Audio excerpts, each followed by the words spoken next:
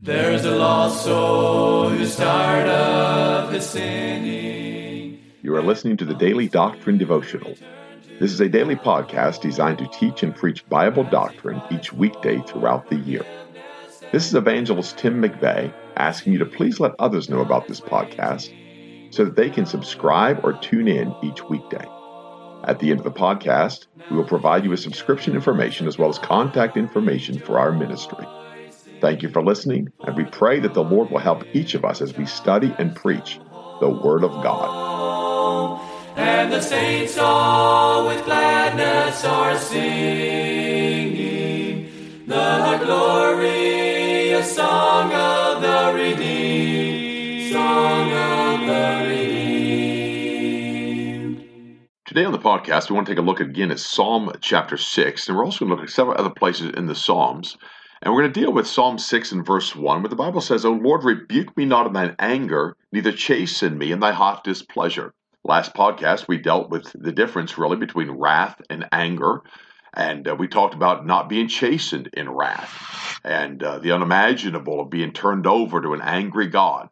And that he would pour out his wrath upon us. And by the way, all of mankind, lost without Christ, lost without hope, they'll be pressed out in the winepress of the wrath of God one day. And it's going to be a terrible day. It's going to be that great and terrible day of the Lord. What an awful thing to face for the lost without Christ. Yet those of us who are saved by the good grace of God, we've experienced the chastening hand of the Lord. He tells us that every one of us has been born of God, has been chastened of him. And so we understand that chastening hand. We understand what God can do to righten us, to correct us, to change us, to make us a better Christian, if you will. And so he says, neither chasten me in thy hot displeasure. I want to look at a companion scripture again to this. In Psalm 38, Psalm 39 are both companions. They're both Messianic concerning Jesus Christ, Psalms of Messiah. And here, this is to the chief musician, even to Jeduthun, a psalm of David. And we'll begin reading in verse 7, where the word of God says, Now, Lord, what wait I for? My hope is in thee. Deliver me from all my transgressions. Make me not the reproach of the foolish. I was dumb. I opened not my mouth, because thou didst it. And by the way, that is referring to Isaiah 53, as a lamb before her shearers is dumb. What is her shearers? Well, a man in the offering, the burnt offering, had a choice between he could bring a ram or he could bring a ewe of the flock. And that's why as a lamb before her shearers was done, he was that offering.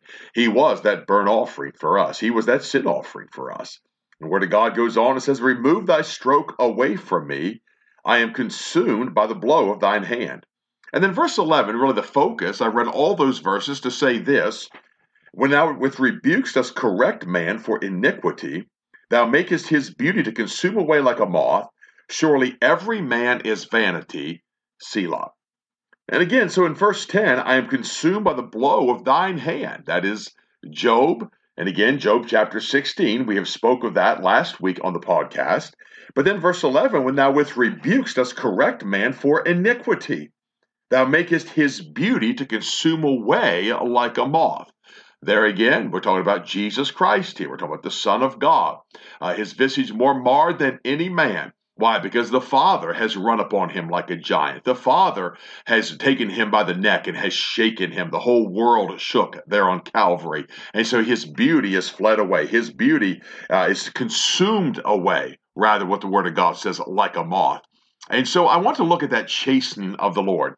I want to look at the Lord rebuking men. Why? Because his correction is for iniquity.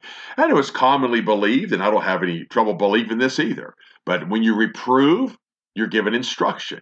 When you rebuke, you're given instruction. When you're correcting, you're given instruction. But the Word of God also uses the term instruction. So each one of those has instruction, but each one of those is a different variable.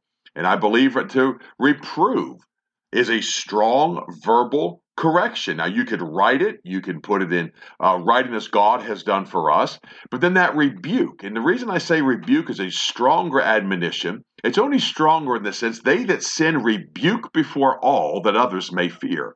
You're going to call out their sin. You're going to call their name. You're going to point out their sin to them. And it's in the hopes that they would be corrected by God.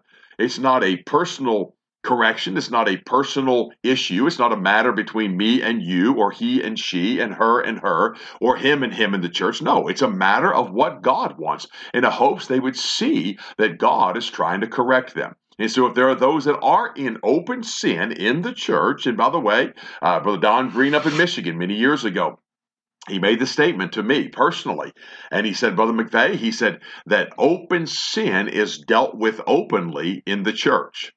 He said, in secret sin is dealt with at the Lord's table. He said, God looks upon the heart. And he said, I have seen more people corrected at the Lord's table than I've ever seen dealt with publicly in the church. Why? Because men cover and hide their sins. I'm no longer quoting Brother Green. I'm going to speak on behalf of Tim McVeigh at this point. A lot of people try to bury those things. They try to hide those things. Why? They don't want to be rebuked. They don't want to be corrected. They don't want anyone to speak out against them about their folly and their sin. One of the great tragedies of today, and it is an absolute tragedy of today, is we have a generation today that uses the internet as their sounding board.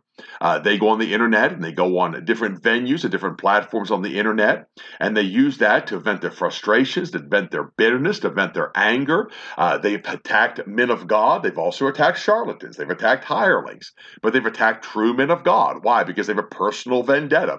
And oftentimes you trace it back, you'll find out that somewhere in their life they were corrected, and they take it as a personal attack. They take it as a personal correction. They take it as though this was directed at me. They were speaking to me, never cognizant of the fact that sometimes it was God trying to deal with them.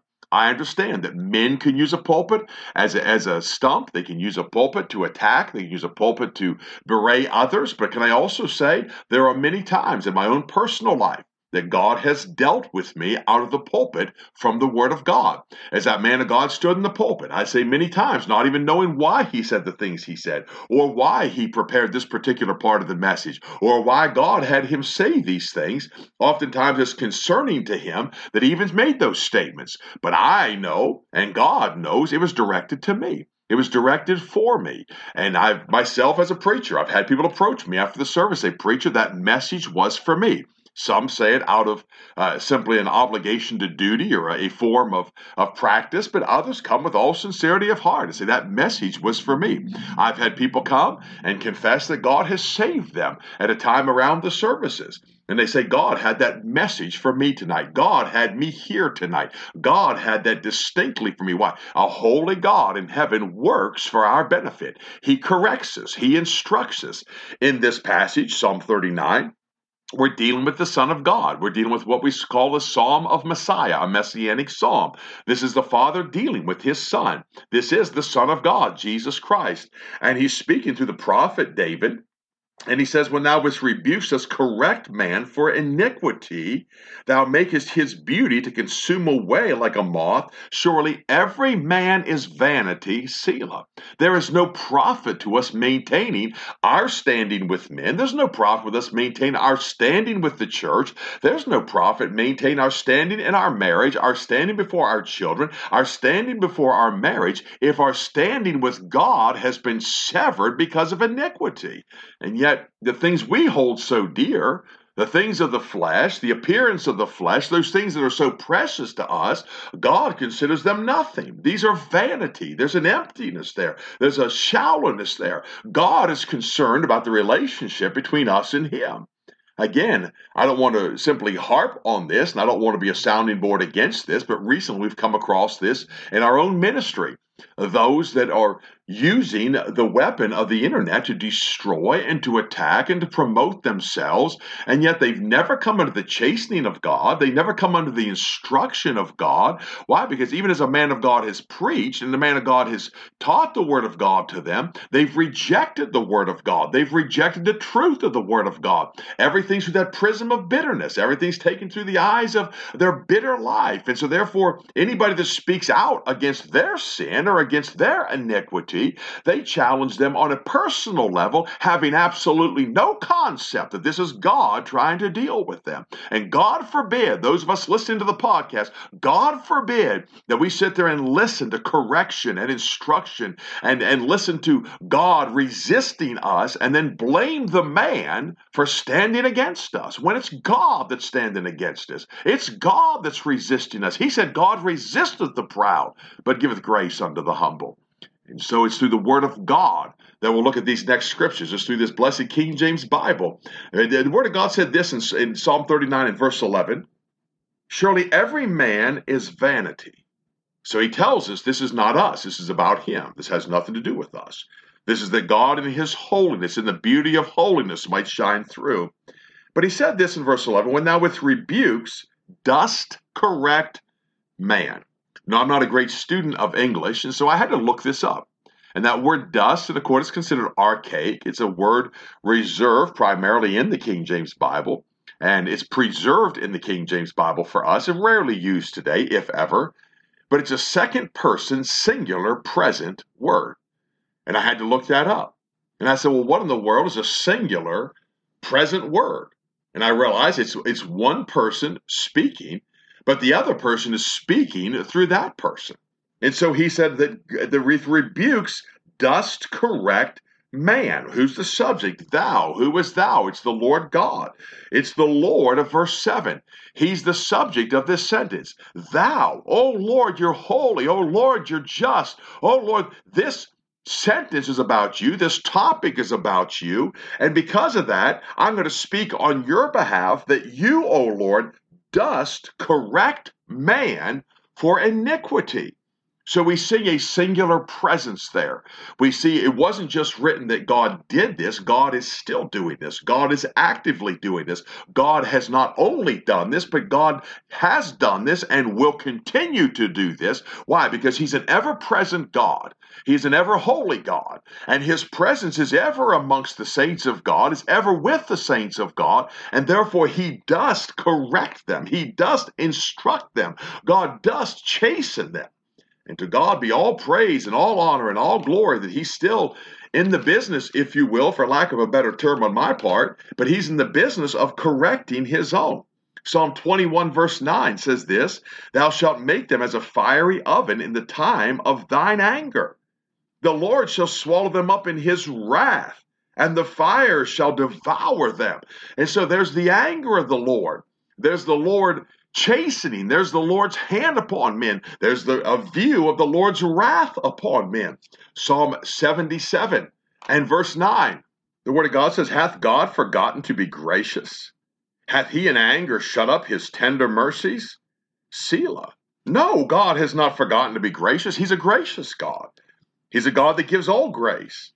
Hath he in anger shut up his tender mercies?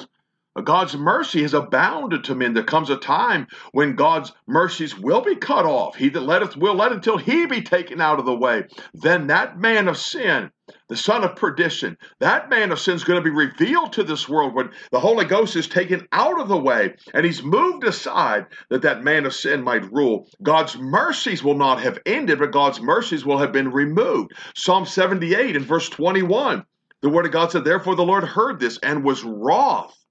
What did he hear? They smote the rock in the wilderness. The streams overflowed. Can he give bread also? Can he provide flesh for his people? There the lustful children of Israel lusted for flesh in the wilderness. The Lord heard this and was wroth. So a fire was kindled against Jacob, and anger also came up against Israel. Why? Because they believed not in God and trusted not in his salvation, though he had commanded the clouds from above and opened the doors of heaven and had rained down manna upon them to eat and had given them of the corn of heaven. The Lord continually in the book of Exodus reminds the children of Israel, I brought you out of the land of Egypt. I gave you this manna from heaven. I gave you this provision. I'm the one that gave you water from the rock. And yet they murmured against God in the wilderness. God had done great and mighty things for them. God had poured out his mercy upon them. Verse 12 of Psalm 78 said, marvelous things did he in the sight of their fathers. And it's no wonder God was wroth with them. It's no wonder God's anger flamed as a fire against against them. Why? Because he had opened the doors of heaven. He rained down manna upon them. He had given them all spiritual blessings in heavenly places, gave them the corn of heaven. Man did eat angels' food. And he sent them meat to the full. But what did they say? They believed not in God and trusted not in his salvation. Because they were the children of God, God had no choice but to chasten them because of that unbelief. In verse 38 of Psalm 78, he being full of compassion forgave their iniquity and destroyed them not. There's God's mercy. Yea, many a times turned his anger away and did not stir up all his wrath. And so God in his mercy turned his anger away, did not stir up all of his wrath. He withheld from the children of Israel. In verse 49, he cast upon them the fierceness of his anger, wrath, and indignation, and trouble by sending evil angels among them. He made a way to his anger. He spared not their soul from death, but gave their life over to the pestilence. Why? Because of his anger. Verse 58, the word of God says, for they provoked him to anger with their high places and moved him to jealousy with their graven images. And so we see this God of anger, this God of wrath is also a God of mercy. And if men will obey the word of God, God can show them mercy. God wants to pour out his mercy. God wants to be gracious to them. God has kept his wrath from the children of Israel when they repented. But then they turned back to idols. They put the high places up. They provoked the Lord God of heaven. They provoked him to anger. And so he poured out his wrath. His wrath was kindled upon his own children. So we see the psalmist here, and he says, rebuke me not in thine anger. He knows the anger of Almighty God. Neither chasten me in thy hot displeasure. We'll continue this study on chastening, the anger and the wrath of God, next podcast. There is a lost soul who's tired of his sinning, and he longs to return to the Lord as he cries for forgiveness and mercy. God is waiting. You have been listening to the Daily Doctrine Podcast with Evangelist Tim McVeigh. For correspondence, please contact us through our website and someevangelists.com and use the contact form to connect with us. You may also subscribe to the podcast through our website or search for Daily Doctrine Evangelist Tim McVeigh on iTunes, Google Podcasts, Spotify, Audible, or Amazon. To write to us, please use our church address, which is Manasseh Community Baptist Church, 70 Back Hollow Road, Blaine, Pennsylvania, 17006. Thank you for listening, and we pray that the Lord will help each of us as we study and preach the Word of God. Don't forget to subscribe and tune in tomorrow. And remember to look up, for your redemption draweth nigh. There only was strife. Now the angels of God are rejoicing, for the prodigal child has come home, and the saints all with gladness are singing the